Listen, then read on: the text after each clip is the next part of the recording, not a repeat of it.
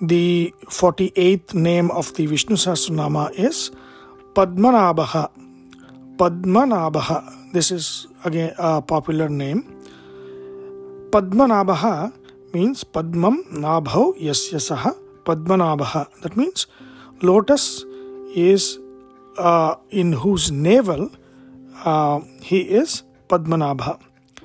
So he who carries lotus in his navel is a Padmanabha. And what is that lotus? So the lotus, remember that lotus emerges from, this is all from Jnana Chakshus. This is not physically how the world is created. This is even before creation. From the Sakshi Drishti of the Jnanis, this is what they see. And before creation, there is no lotus. I mean, lotus comes way after Panchabhutas are created, and then the world are created, and then living beings are created, and then lotus is the creation. So you cannot have lotus, emerging from the navel of Paramatma.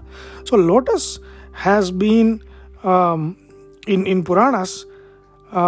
They have mentioned what this lotus means. Padmaha Chaturmukha Nabhau Yasya Saha. So Chaturmukha is called Padma. Padma, the lotus, is actually a significance of Prakriti. Prakriti is the lotus, and through which Chaturmukha Brahma emerges. So it is not a physical lotus, it is lotus. Lakshmi herself becomes the lotus. In the Jnana Chakshus, it is not, you can say at that point of time it's lotus-like, something that opens up, and therefore it is lotus-like. It's like if you see a vision of something that you have to connect to what you see around you, maybe the visual that is seen is something very similar to lotus. It has been used so much, like the lotus in the heart. There's no lotus in the heart, but then there's a lot of mention of lotus in the heart, and so this is the lotus as lotus-like, not real lotus. So Padmanabha means whose navel holds the lotus, which is Lakshmi, Prakriti, through which Brahma was born.